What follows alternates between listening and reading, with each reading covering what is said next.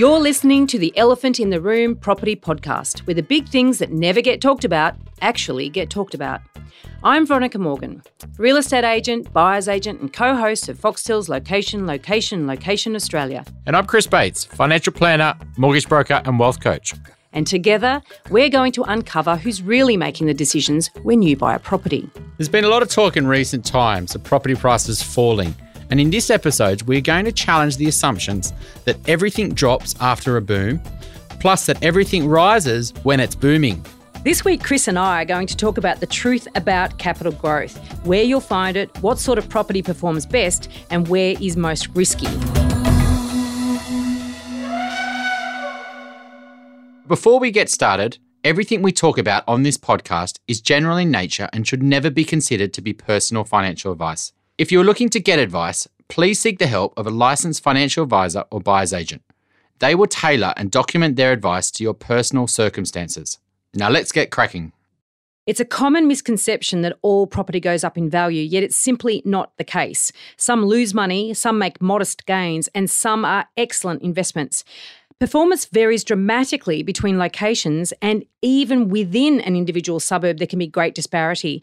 But what clouds the issue even further is the fact that there is no universally accepted framework for measuring performance. Most people decide to invest in property because they want to accumulate wealth and ultimately experience financial freedom. And yet this dream won't eventuate if they hold a property that doesn't perform. And capital growth is a major concern. And now that APRA and the Royal Commission have impacted the lending practices of major banks, it's becoming even more critical that borrowing capacity is not tied up in poor performing assets. The consequences of a poor performer could include limiting your ability to buy or upgrade your family home, and the opportunity cost of having your money tied up in a property that is not growing in value cannot be underestimated.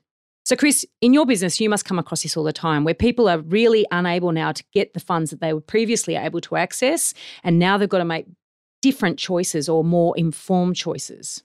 Yeah, I think it's quite worrying, to be honest. I think the Royal Commission hasn't even played out yet, and we haven't really even seen the impact of that onto bank lending. But over the last 4 years in particular, APRA were very worried that the property boom was taking off, and the more that property prices went up, the more frustrated first home buyers were and the more risk of a collapse.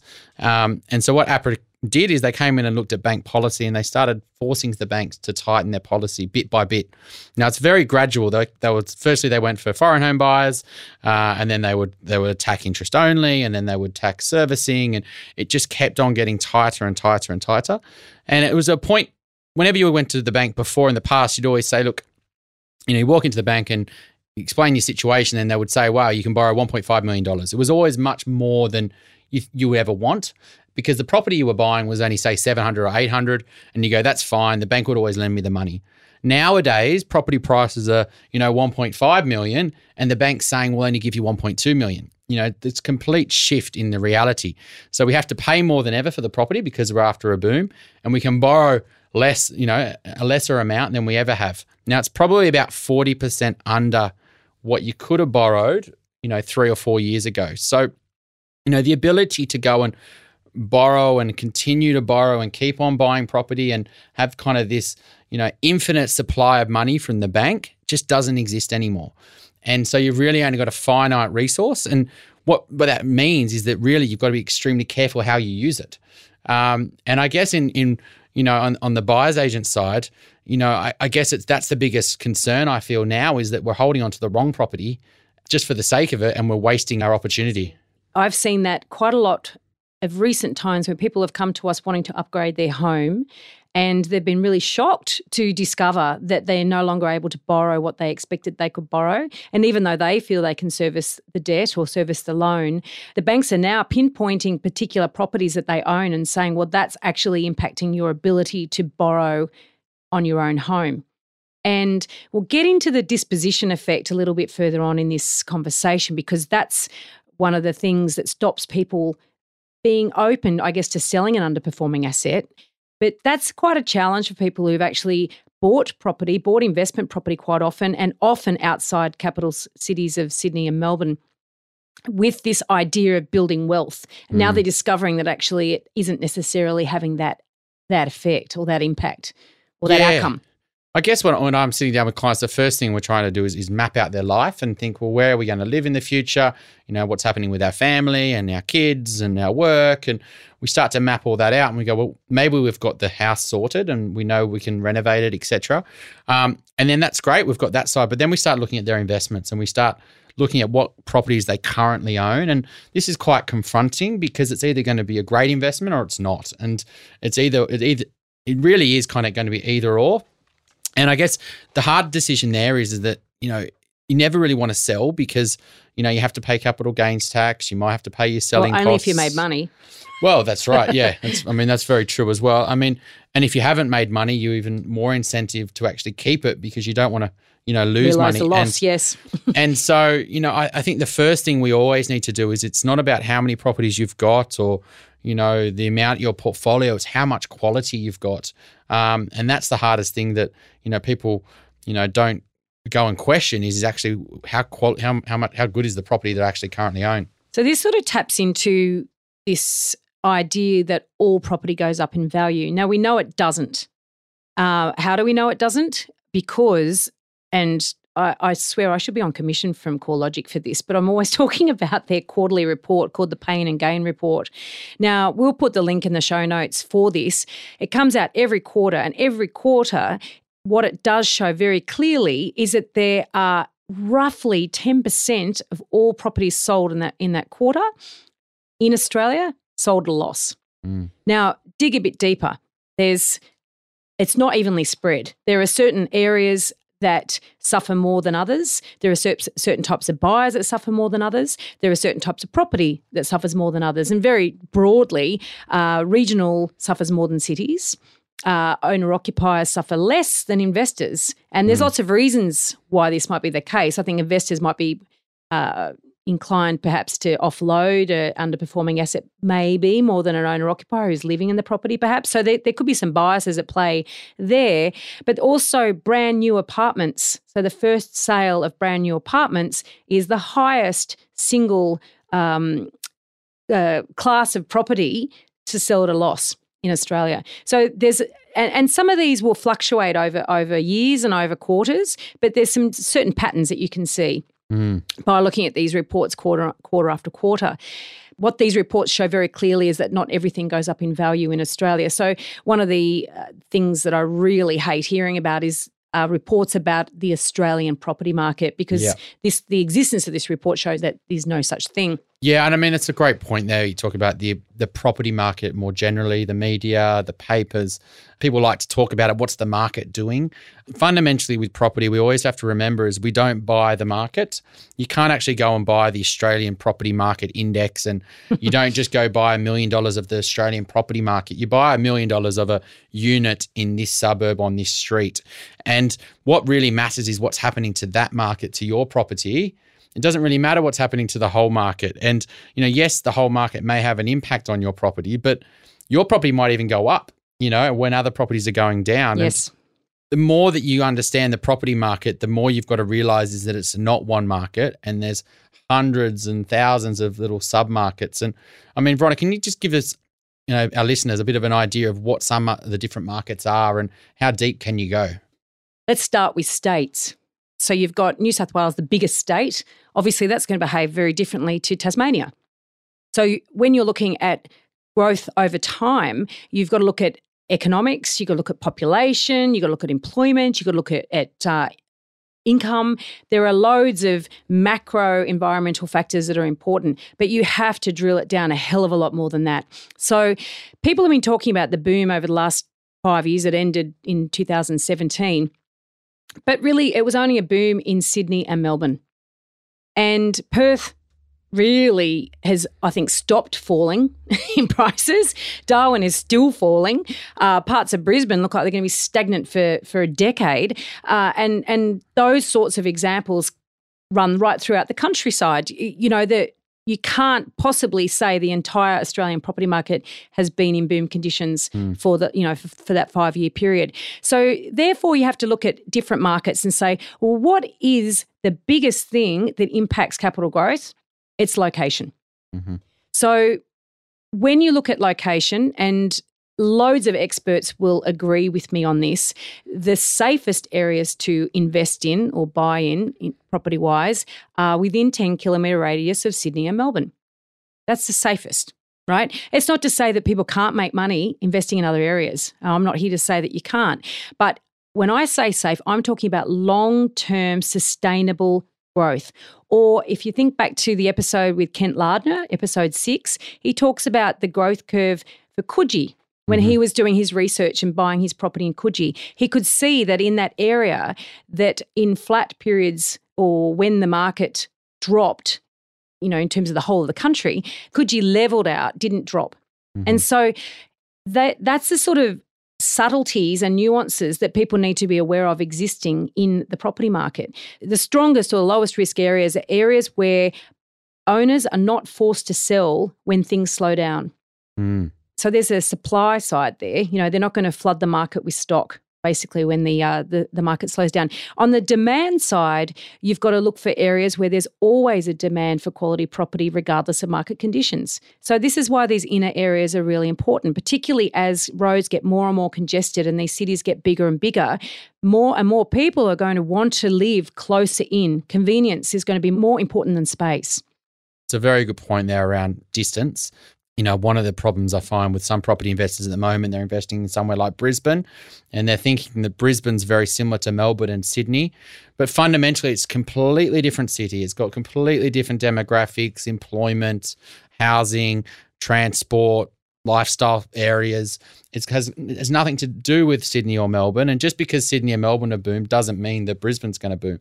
And 12 kilometres from the city in Brisbane is not like 12 kilometres from the city in Melbourne and Sydney.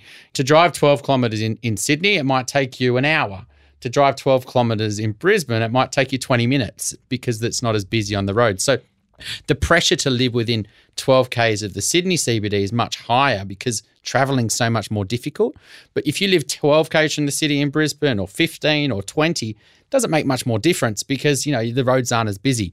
So part of understanding the property market is that it's always individual markets and individual suburbs and streets, and you've got to always go deeper and deeper and deeper. That's exactly right. And that's the point, that when a lot of buyers do put their Sydney glasses on, their Sydney rose-coloured glasses, and look at different cities, and they're making judgment calls and assessments based on the way they understand their own market, not the actual market that they're looking to buy in. And that's absolutely key to understanding that. So choosing the location is one thing. The location is always going to do the heavy lifting when it comes to property. And look, this is one of the things that I'm always saying is that affordability and investment shouldn't go in the same sentence. So if you're buying an investment in Brisbane, for argument's sake, because you can't afford one in Sydney, you really need to have to question, is it an investment, or perhaps is property really the investment vehicle you should be using? I would really encourage you to go and talk to a financial planner and get some advice around that. Just buying a property for the sake of buying it with the expectation that all property is going to rise, it's pretty wishful thinking. And I know that it's important to doing things for your future, and you're getting out there and you're getting advice and things like that, and just buying a property and it feels good that you're doing something. But what you might be doing is just buying yourself a big problem. And you look at that and you go, well, I bought it for $300,000. It's now worth $340,000. I haven't made any money on this property. And what you'll naturally do at that point in time is you'll sell it, because you'll go, I'm not making anything from this. And what you've actually lost there is, you haven't really made much money, but what you have lost is 10 years. Where your money could have been working. And that to me is the most important thing we need to focus on is what you've only got a limited resource in terms of time. And the harsh reality is once you start getting to your late 40s and your early 50s and your mid 50s, you're starting to run out of working time. And if you make a mistake at these ages, you haven't really got the opportunity to go and buy another investment. And so you've really got to be conscious of when you are doing this is that you can't waste time, and you've got to make sure that you get good assets. Yes. Chris, you alluded earlier on that some properties can make money while others lose money in the same conditions and even in the same suburb. This is really the fine edge of understanding what makes a good property for capital growth purposes. And that is that once you get a good location, a location that has all the markers and all the underpinnings of a solid, sustainable growth that will weather out a storm, not by falling in value, but by flattening out. And then generally, if you look at the curve or the growth curve over time, it's actually an incline rather than a decline or a wobbly line. The finer way to really to maximize your gain over time is to understand what type of property in that area will do better than others. And I can tell you, I've done loads of case studies around this where I've mapped out performance of different properties in the same suburb, and you can see that some will outperform the median if you use the median as a benchmark, and others will underperform the median. And so you got to drill down why. And the answer to that question is different in every location, because it's really about fundamentally what do buyers want in those locations. What are people prepared to compete for? What do people view as being scarce? What is the type of property that comes on the market that you look at and you think, oh, that's rare, I want that, and so does everybody else. And so they compete for it, and that's what pushes prices up. But there's another element to why some properties will grow in value more than others, and that is because the person who bought them didn't pay too much in the first place. You're not going to make as much growth if you overpaid. So understanding, A, what is a quality asset, B, not overpaying for the privilege of owning that quality asset are two very important elements here. If you own a quality asset and you've overpaid, well, forget it. It's a quality asset and just keep it, because, it's like you've blown your little bit of loss over time that will get absorbed. But if you have a property, whether you've overpaid or underpaid, whether it was a bargain or not, and it's not a quality asset, then you've really got to look at, well, will it track with the market or will it actually gradually underperform as time goes on? And there's two markets here. We're saying, will it track with the market in which it exists, so the suburb, for instance, or the location where it exists? That's one thing, but also your opportunity cost in terms of where else could that money work a hell of a lot harder. Yeah, and I guess probably a good way to think about it is sometimes you've got to go one step backwards. You've got to take 2 steps back to go, 3 steps forward. And hindsight's a thing that we can all learn from, but it's also quite confronting, and it's, you've got to be quite honest with yourself. And it's okay to say, look, maybe 5 years ago, I didn't know what I know now. And when I did buy that property, I based that on all the information I had at the time. But if I could go back in time, I wouldn't have bought that property. If I had a choice today, I would not buy the property that I own. And it's a really good thought process to go through, because if you would not buy the property that you own, then it's probably a good idea that you should sell, because it's not a quality asset. You wouldn't buy it. And so if you would buy something else, then you would probably wish you owned something else. And so it's probably a good idea to think about, should you sell out of that asset into another asset? Well, there's a lot at stake there, and I've actually been working at putting together a service called a portfolio review, and we're beta testing it at the moment. It's been very interesting. Fundamentally, what we're trying to do is identify whether a property is a flyer, a floater, or a flop. So the flyer is one that's, A, it's in a good location, and B, it's expected to outperform the others in that location. A floater could be in a good location, but it's not a brilliant property. It'll sort of just track along. The cost of selling a floater and then buying back into the market to buy a flyer, well, that may or may not be worthwhile doing. The actual cost-benefit analysis of that may prove to be better to hold it. And part of that will be about what phase you are in your life cycle. Like if you're in your asset accumulation phase, then, well, that is going to cost you big time over time, because the differences are exponential, right? Whereas if you're maybe in your mid-40s, for argument's sake, maybe 50 or something, and you're thinking, well, I'm going to be slowing down in about 10 years and probably want to retire or whatever your plans are, the cost benefit of selling that and trading it for a flyer may not really pay off, So there's an element of financial guidance that you're going to need to make that call. So the floater isn't necessarily a sell, even though you may have preferred to have bought something else with the benefit of hindsight. But a flop, in my view, should always be sold. And a flop is a property that is in an area that got unlikely prospects for growth, or you might have just bought into an area that's just boomed, but I tell you what, watch out for signs that it's about to go down again, because you need to get out in order to have maximised any money. Or a flop could be an absolute dog of a property, even in a great area. Yeah, I mean, I agree with the floater. I think if you've got a property and it's not using too much of your borrowing capacity, you've got equity within that property, it's kind of servicing itself, it's ticking along, there's nothing fundamentally structurally around what it is that you need to get rid of it. It's probably not the end of the world just to keep it, But if it is using a huge portion of your borrowing capacity and it's like, $800,000 or $1 million, rather than wasting that on something that's just going to get you an okay return, you're probably better off to not use all your firing power on something that's just going to tick along. But I mean, the harsh reality is if it is a property that's not a good property, there's probably something that's flawed about it. So it's either usually that it's, maybe a new unit in an area where they're building a lot more units, and that's never going to change. More and more units are just going to keep on coming. And so it's always just going to underperform because there's never going to be a supply shortage. Or it could just be that the demand's just not there. So it might just be in an area where there's just no population growth, or, there's no income growth. And it could just be in an area where there's no jobs, and that's not going to change anytime soon. So you're better off just getting out and moving on because the fundamentals aren't going to change, I guess. And I think it's really important that when people are making decisions around property that they be very careful about what media reports that they're relying on. There's been so much talk of Hobart, for instance, in recent times. And, I spoke to one buyer's agent who was very proudly telling me that he'd picked Hobart well before it took off. All his clients were able to get 100% of the gain in Hobart.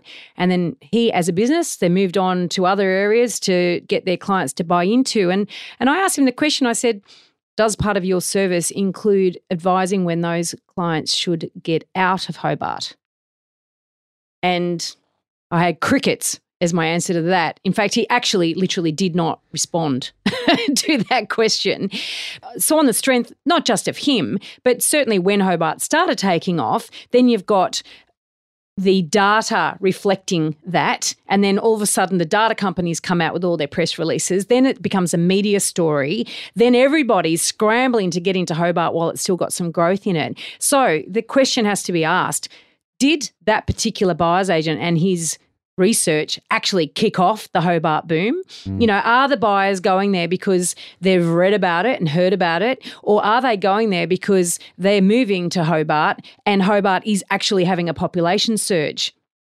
Yeah, I mean, I think I know what you're talking about here, and it does frustrate me because, this is something what you call hotspotting, and hotspotting is all about picking this later suburb, this area that's going to boom, and it's all great idea in theory. And if it works, then you may get a return. If it doesn't work, then you've just got an area that hasn't boomed and you've got a poor asset that's not going to change. So you're taking a huge risk because if it doesn't boom, you've just taken a punt and it hasn't worked. And then the cost to buy it, 5% usually for stamp duty, cost to sell, 2 or 3% for an agent. Assuming it's made money.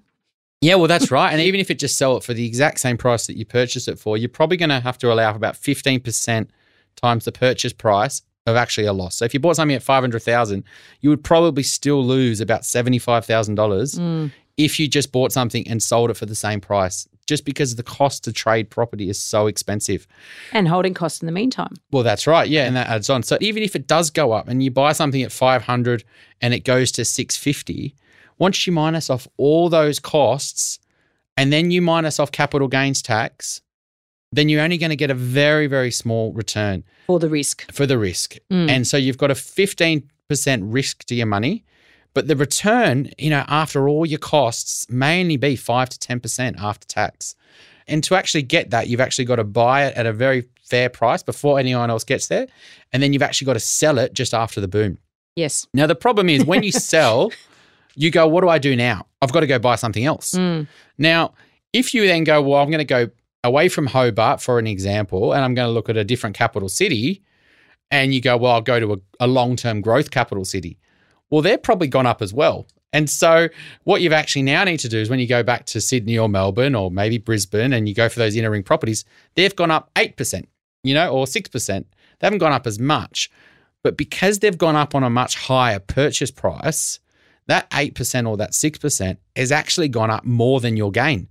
So you would have actually been better off, even if you are successful with hotspotting, to have actually just bought into the better property market from the start and then not have all these trading costs and not have all this risk, just bought the good property and held on to it. Well, that's sobering, isn't it? Even I hadn't done the numbers quite that way, but it's true. Absolutely true. And in fact, I have done some case studies on a number of different options, for instance, because numbers are really important in property. They just tell the story though, because at the end of the day, the decisions have to be made on human beings and what human beings do, because human beings are the ones that live in properties and they're the ones that make the decisions to buy them or sell them. And so human behaviour, and that's where this elephant in the room is so fascinating, human behaviour and all the unexpected side of all of that really comes into play when the property market does its thing. And so when people are chasing hotspots, for instance, it's that human nature of, a windfall and wanting to win and wanting to avoid work. Yeah.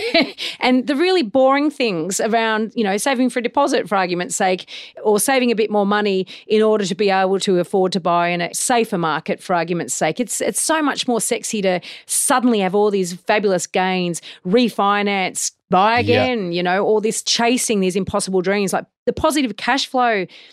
Oh, myth, really. You need an enormous amount of cash flow, positive cash flow, in order to actually offset the lack of growth in a property. And yield equals risk, or yield equates risk. So the higher yield, the more risky a property is. So this is a story that doesn't often get told because it's not sexy. No. And I mean, the best property investing isn't sexy. It's simple. You've done it a few times and then you never sell, because the reason why you never sell is when you've got a good property, you make a decision. You go, should I sell this property? And then you think, well, where will the property be worth in 5 or 10 years' time? And you go, well, actually, it's probably going to be more desirable because the population's going to be more in the city. It's in a great street that's not going to change. And so you go, why would I sell it now? In 10 years' time, the population's going to rise. Incomes are going to go up. It's going to be more desirable in 10 years' time. So then you go, well, in 10 years' time, you think through and you go, well, what do I want to sell it in 10 years' time? And you go, well, no, because the population would still be going up. There's only so many houses in the street. It's going to be even more desirable. So when I'm sitting down with, all my clients are, generally in their 30s, 40s, they're couples and, they might be buying their first investment property. And what I'm trying to get them to think is, well, where is the world in 2050? What does it look like? And, what do our cities look like? And if you can start to think through, 30 years ahead, you can start to think, well, what would be highly desirable in 30 years' time? Now, the biggest thing that drives our property market undoubtedly is population growth. If our population was going backwards, our need for housing would be going backwards. But because our population is rising and we've got one of the fastest rising populations in the world for developed countries, that's the big thing that's pushing our prices of our properties up. So if you think about the world in 2050, we're at 7 billion people now, roughly. Maybe a few people died and were born today. But, in 30 years' time, it could be 10 billion. And apparently then we're going to start to kind of go sideways and we're probably actually going to start going backwards. How does that work? It's because we're having less kids than The parents. China thing. So we'll actually won't be replacing ourselves. Yeah. So we're having under 2 kids each and, the numbers are going backwards. So, in 2050, let's say there's 10 billion people. There's 25 million people in Australia. And look at the size of Australia. And the reason Australia grows as an economy is we're importing people. We're saying anyone who's got a good job, who's got good education, who wants to come to Australia because it is one of the most desirable places in the world to live from a safety point of view, from opportunity, from weather, climate, lifestyle. Fundamentally, you go anywhere in the world, Australia would be in the top 5 where people would want to live. And the Australian government are going to be addicted to growing the economy. And so what they're going to always do is encourage migration. And the only thing the discussion really is how much is too much migration. And that really comes down to how's the city coping. And at the moment we're adding maybe 200,000-300,000 people a year and our cities are starting to really struggle with it. But really, it's not going to be a case of we're going to have zero migration. We're just going to potentially slow it down. And then when the opportunity to up it again, we'll just up it again. So in 2050, it's undoubtable that the Australian population may double. So we may go from 25 million to 50 million. And the big problem in Australia is we've only really got 4 capital cities that people are moving to. They're moving to Sydney and Melbourne at the moment, Brisbane and Perth. And really, we haven't got 51 million people cities. We've got 4 big cities. And when you look at all income growth and where jobs are going, jobs are only getting really created in those cities. And decentralizing and building other cities isn't just something you can easily do. So what we're trying to do is if we're thinking 2050, The Australian population's 50 million, and our capital city, Sydney's population is maybe 8, 9, 10 million. Melbourne's maybe 8, 9. Brisbane's maybe 4 or 5. Perth's maybe 5 or 6. In those cities, where would be highly desirable? And if you can think about that, it becomes quite easy, because you then just look, what would people in that 2050 want? They'd want I love how you say it becomes quite easy. What would people in 2050 want? Because I'm not quite sure that I know. But would we want the same though? Well, maybe not. Because think about back to our parents or my parents. I'm a little older than you.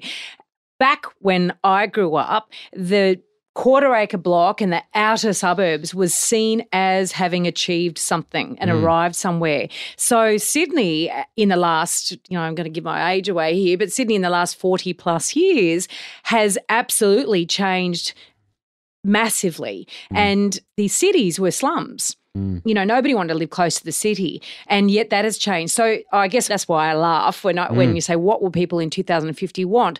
I guess what we do have to look to overseas cities where they have massive populations, and to see the way in which they accommodate loads and loads of people and how differently people do live. And we've got loads of case studies for that. And, New York, London, Hong Kong, and you can definitely see that people and families will live in apartments. And so that's a big change, and I can see that already happening in Sydney. Yeah, I mean, I completely agree. I think the humans like to enjoy themselves. And so we are going to, in 2050, want to live in areas where we can enjoy ourselves. Unless climate change kicks off, we are going to want to live in areas that have the ocean, that are going to be around the harbour, that are going to have, the buzz of the inner city vibe. And so in 2050, I could pretty much be sure that Point Piper and Mossman and Manly and Vaucluse and Dover Heights are still going to be the most expensive places in Sydney, because they're still going to be the most desirable. But that comes down to scarcity as well, doesn't it? And those views and proximity and lifestyle and all of those things, like you say, a finite resource. Yeah, and they're not changing, because the one thing that I like to, I've really thought about this, was when a cruise liner comes in to Sydney Harbour. And that cruise liner, when they come in, what they would see hasn't really changed over the last 30 to 40 years, because when that boat comes through the harbour, all the new developments don't happen on the harbour. They all happen much further back. And, the apartments, the houses, they're all old, they're all stayed the same, because that's what gives Sydney its beauty, is all these beautiful houses on the harbour. And so if we come back in 30 years' time, I'm pretty sure it'll look very similar, because no one really wants to change the status quo. No one wants to change it. And all the new developments and all the new housing estates all happen much further back. Or in reclaimed industrial zones. Yeah, I mean the Waterloo area, the airport area, Green Square, Epping, Liverpool, Cabramatta, Parramatta, all southwest of Sydney. This is where all the development happens. It doesn't happen in Wallara. It doesn't happen in Fairlight or etc. So when we're thinking about 2050, those suburbs are still going to be scarce. They're very scarce today, and they're going to be even more desirable because they're never going to change. Well, they're going to be even less affordable than they are today, because they decouple from the rest of the city, don't they? I mean, that's what happens. Sydney and Melbourne is really decoupled from the rest of the country in terms of prices, and I can't see that really, them falling so much that they rejoin the rest of Australia. And I think that's certainly the same with those sorts of areas and those sorts of suburbs compared to, say, the outer ring of suburbs that doesn't have the same level of scarcity and uniqueness and proximity and lifestyle and all those positive aspects in terms of capital growth. So let's get back to a portfolio. So when you as a financial planner, for instance, are dealing with a new client, they come to you, they've already made a whole bunch of decisions in terms of their investments or not. And, they give you a list of the properties that they own, and you've got to sit there and consider the quality of those assets, and then have a harsh conversation, or a pretty tough conversation, I would imagine, with some of them in terms of whether they are prepared to sell or not, and what the impact of keeping them is. And I think that's obviously the big unknown, isn't it? How do you talk to them about opportunity cost? So it happens almost daily at the moment, because a lot of clients will come to me and they've heard about me via, say, LinkedIn, and they've gone, "Oh, Chris has got very strong views around property," and that I know that if I speak to Chris, that he'll probably give me his thoughts. Probably. And the biggest thing is to actually just educate, and I'm just coaching them on explaining why what they own may have flaws and why there is potentially better options. And it's just a process that we go through, and we talk it through, allow them to ask questions, and also talk through the reasons why they bought that property. And so through that conversation, they'll kind of self-educate, and they'll realize and maybe come to their own decision that maybe what they have got isn't the ideal property. But the big thing is that doesn't mean you just rush out and sell. No. Because if it's not a great time to sell, you're going to get a not a great price, and that's just going to make it even worse. That doesn't mean that the price couldn't go even further, lower. So, there is a discussion around whether to sell. But if you are selling and you're going to crystallize, is what are you going to do after that? And so what we do is we figure out, well, where do we want to get to? Sometimes I've got clients who have got $1 million, $2 million, $3 million, $4 million of debt. But when you go, well, what has that debt been used to buy? And then that might have been used to buy 9, 10, 7, 4, 5 properties, but those properties aren't great properties. This person's holding a lot of debt. That's a lot of stress every time they log into internet banking. And if those properties are going really well, then that's fine because I can deal with that. If something goes wrong, I can just sell one of these properties. But if those properties aren't great assets and you've got $2 million of debt, you're taking a huge risk. You're taking a lot of stress for no reward. And that's what I kind of try to talk someone through is this really worth it? And that's a harsh reality. And if it isn't, we start to build a picture of where do we want to get to. And that may involve selling. It might involve holding for a couple of years, waiting for the market to come back. Now, because it's really difficult to establish benchmarks for measuring property performance. It's not like stocks, your ASX. You can measure a whole market on a daily basis based on trades. It goes up and down. You can see what your portfolio is worth independently assessed effectively, right? With property, it's very subjective. We've talked to, when we talked to Kent Lardner, for instance, about automated valuation models and things like that back in episode 6, fascinating stuff. But the reality is that even if you had really great data and really accessible data that gave you a reliable estimate on what your property is worth, are you ready and are you willing to accept that? So human nature, these are hard things to reconcile sometimes, that you've actually gone and bought yourself a dud, or that you've got your money tied up, your borrowing capacity tied up in a dud asset. They're really difficult things to deal with, to reconcile. I mean, how do you get someone to even believe you? Because quite often people have self-talk. People will basically come up with all sorts of reasons themselves to justify why they did or didn't do a certain thing. So how do you combat that? It's not a case of saying that what they've done is wrong and they've made mistakes. End of the day, it is what it is. And, they own this property and they own this asset. And what we want to do is just take an independent view on that and say, look, based on the facts, based on the reality, there's flaws in what you own. What facts? That's what I'm asking you. So what facts? How are you sort of saying to them, look, this is why I can say to you it's not a great performer? Generally speaking, when we're talking what's a flop property, which you were talking about before, generally speaking, it comes down to probably 3 different assets. It's either new units, in areas where there's no shortage of supply. So in Sydney, there's not going to be, in 30 or 40 years' time, there's not going to be a shortage of units. We're going to build another 3 million units. And if you want to live in a bog standard unit, there's going to be options. There's not going to be a shortage of new units. And if you own a new unit in Sydney now, it has to be something extremely special. Now, the extremely special ones are already very expensive because they're special. So they're already expensive, but they do exist. And usually, though, they're like warehouse conversions. They're nice old brick buildings. There's something completely scarce around them, but they're the rarity. Most new units are built in areas where they can get approved, and they can usually get approved in areas where they're going to build a lot more of them and above train stations, on main roads, etc. So if it isn't scarce now, it isn't going to become scarce. Well, it's never going to, is it? Because we're just going to keep building them and building them. And generally speaking, new units, there's this artificial value to them right now because most of them are bought by investors, and investors for the last 5 years have been on overdrive because 5 years ago they could go to the bank and borrow unlimited money basically at ridiculously low interest rates. And so whoever could invest has gone and invested. Now, though, they can't really borrow the money and interest rates have gone up for investors, so they're not investing. Now, they're kind of hovering. Some are investing, some are not. But if the investor market pulls out altogether and stop buying these units, well, we're in for a huge problem. We've got a supply influx and we've got a demand, investors pulling out, and it's going to be pretty messy. So generally speaking, when talking about bad investments, that would be the first type. Yep. The second type would be probably new townhouses. So what they'll do is they'll buy in the middle and outer rings, and this is usually where new townhouses are built because they're not happening in the inner ring suburbs, because to knock down the $1.5 million house to then build townhouse, it doesn't make sense for the developer. And so it's the middle ring suburbs where they can make money and the outer rings. And the problem is if you buy a new townhouse in the middle and outer rings, it's the exact same problems with new units, is there's no shortage of supply. In 30 or 40 years' time, there's not going to be a shortage of townhouses because the whole middle and outer rings, all the houses are going to get knocked down and there's going to be another million townhouses. And you can already see in areas like Ryde is they're trying to slow it down because they're starting to build townhouses for fun.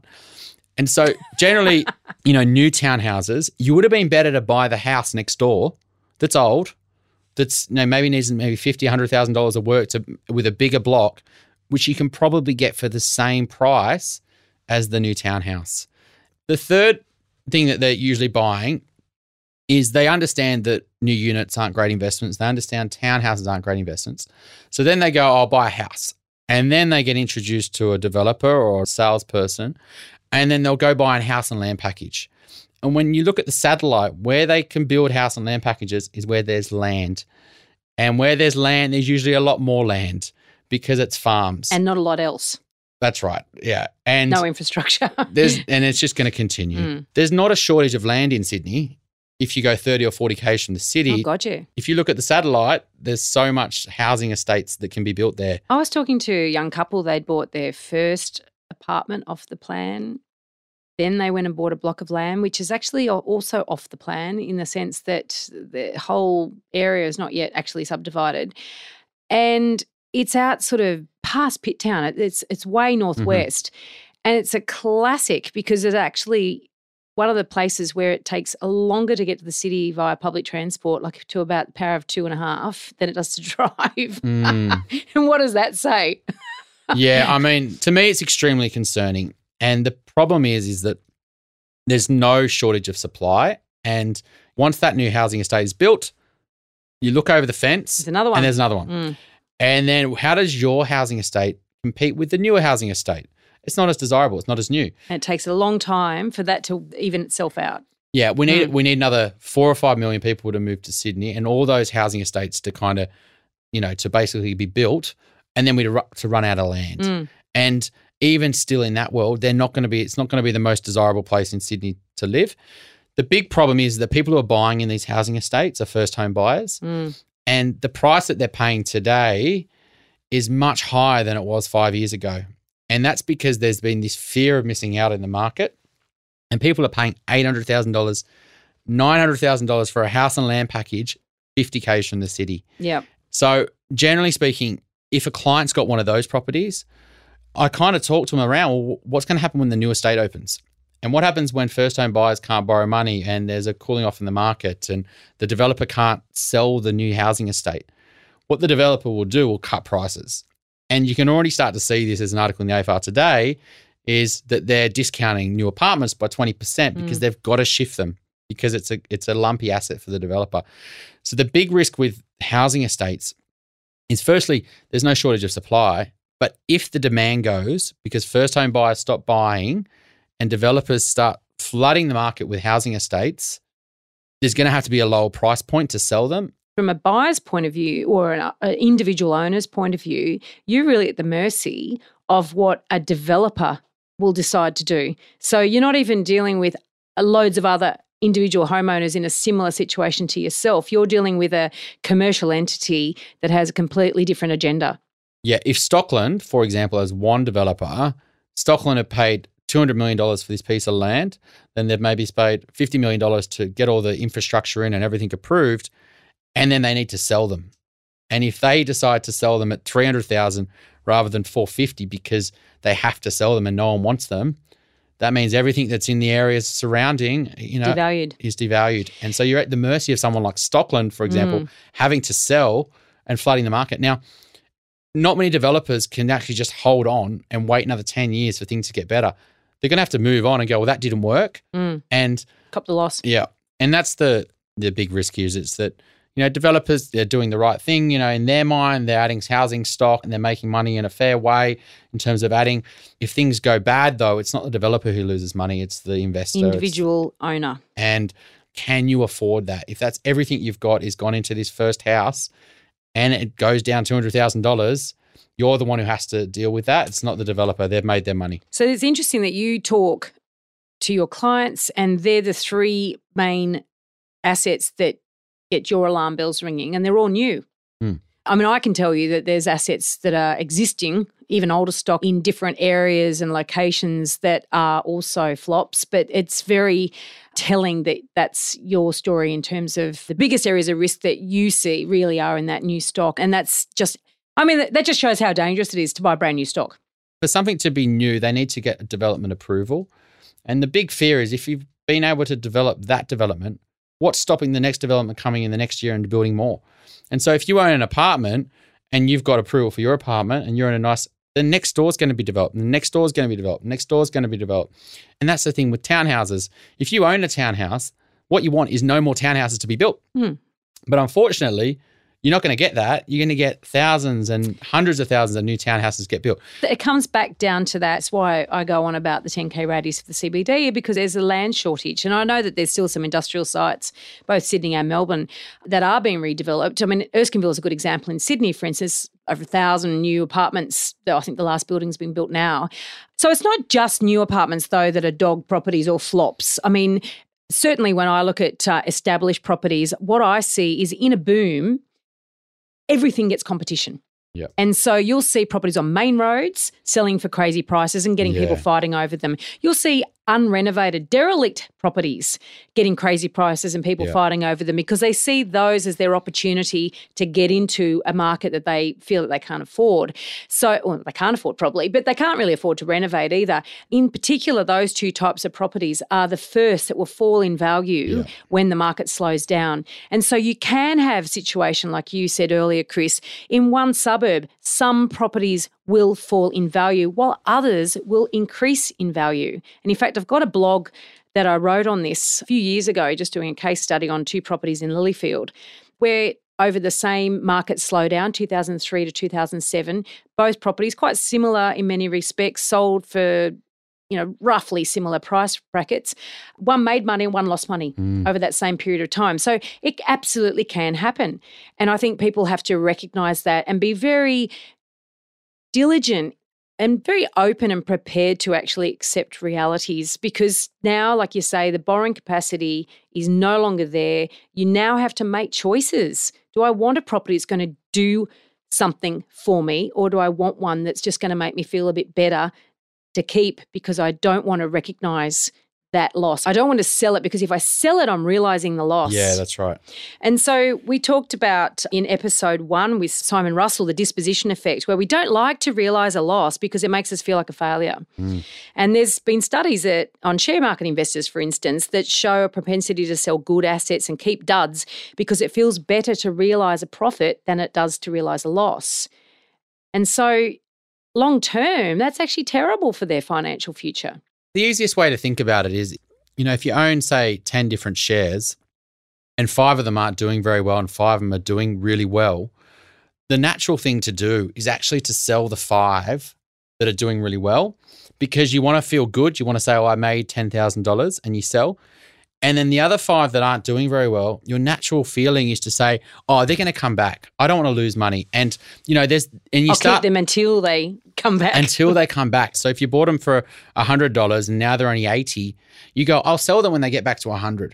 Now, the problem is things have changed. It's worth $80 now. And the only reason it's going to go back to $100 is if things change again. But things could actually get worse. And generally speaking, and there's a lot of evidence around this, what you should have done is sell the 5 that you've made a loss on, crystallize your loss, get out. They're probably not great investments. That's why they're falling in price. And the 5 that have gone up in value are the ones you probably should keep. And so what we end up doing, most share-based traders and investors, this is one of the fundamental mistakes they make, is they keep the wrong shares. And it's the same thing with property. We keep the wrong property. And I mean, just going back to your point around, established property, 100% you can make bad decisions around established property. And, that comes down to, when you are buying, maybe you buy, an old unit that maybe it's like an old studio and it's in a really bad, dark, lit ground floor at the back of the building. Maybe it's on a main road. Maybe it's the block size is like, 120 square meters and you can never renovate it. Or maybe it's got, lots of townhouses getting built behind it. Or maybe there's an apartment overlooking the backyard. There is plenty of risks when you're buying established property.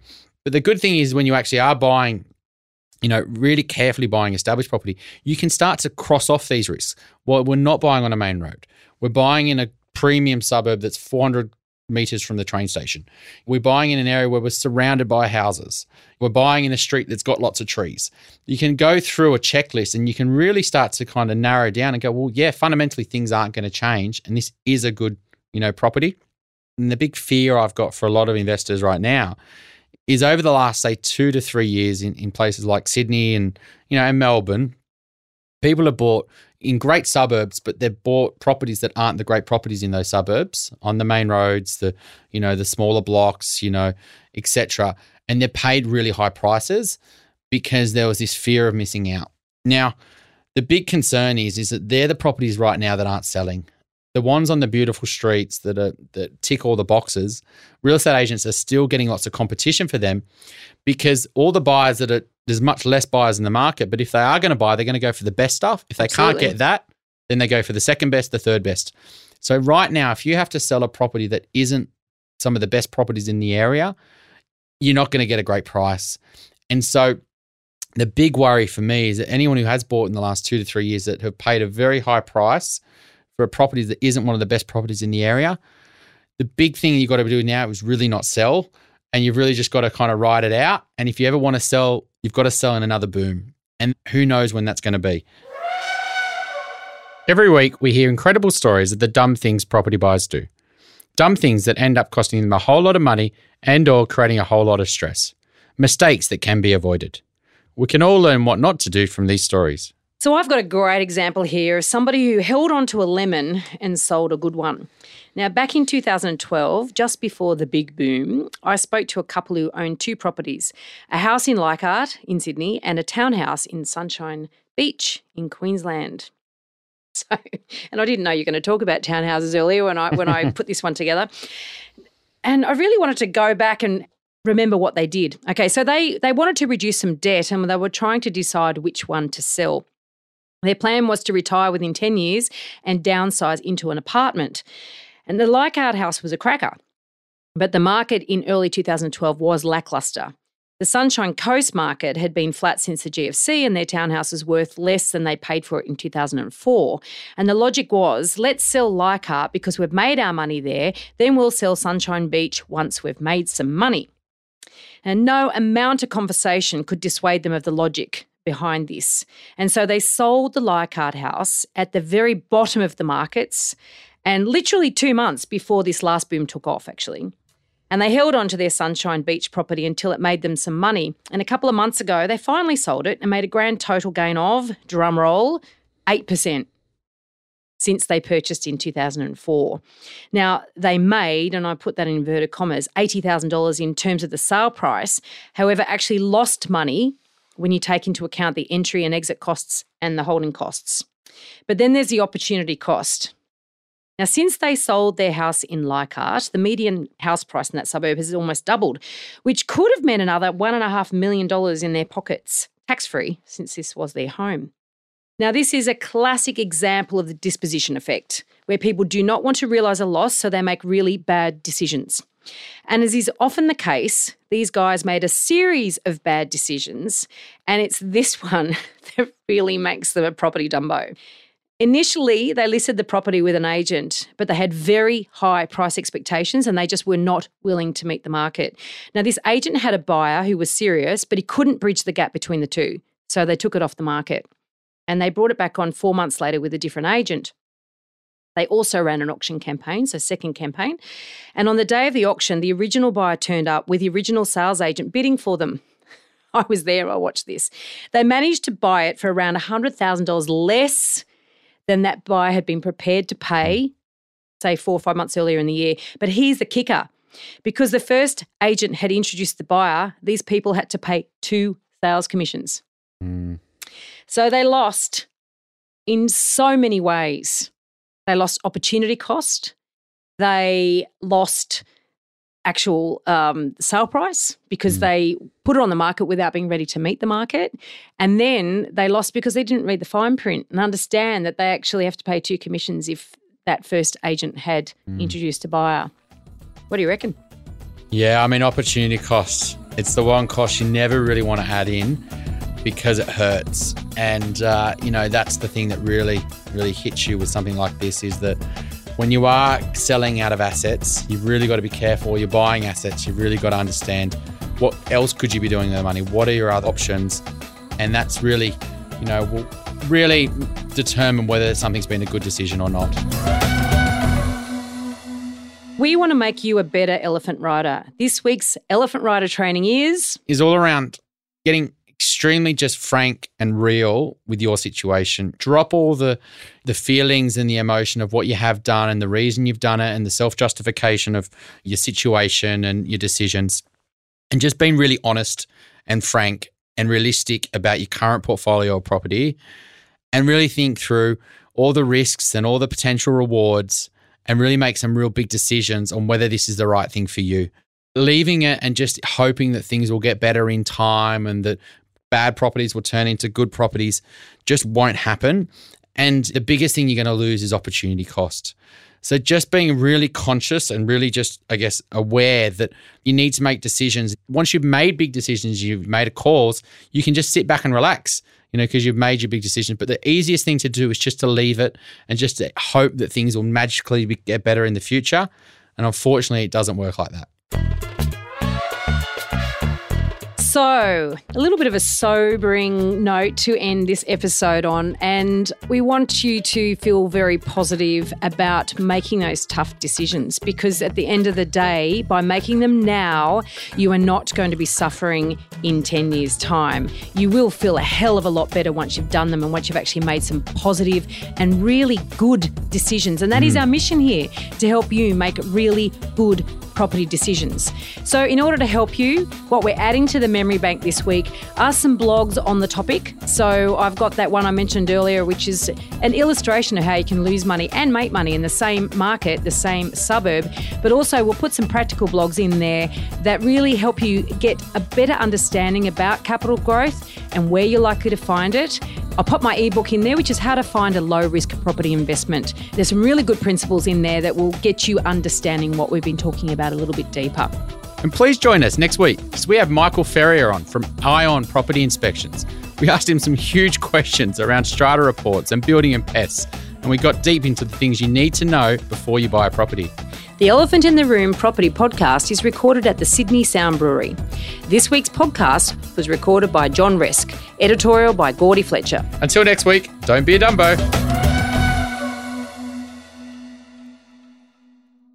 Me again. Don't forget, if you've enjoyed this podcast, please tell your friends and we'd love an iTunes review. We're getting lonely here. Be aware, everything we talk about on this podcast is general in nature and should never be considered to be personal financial advice. If you're looking to get advice, please seek the help of a licensed financial advisor or buyer's agent. They will tailor and document their advice to your personal circumstances.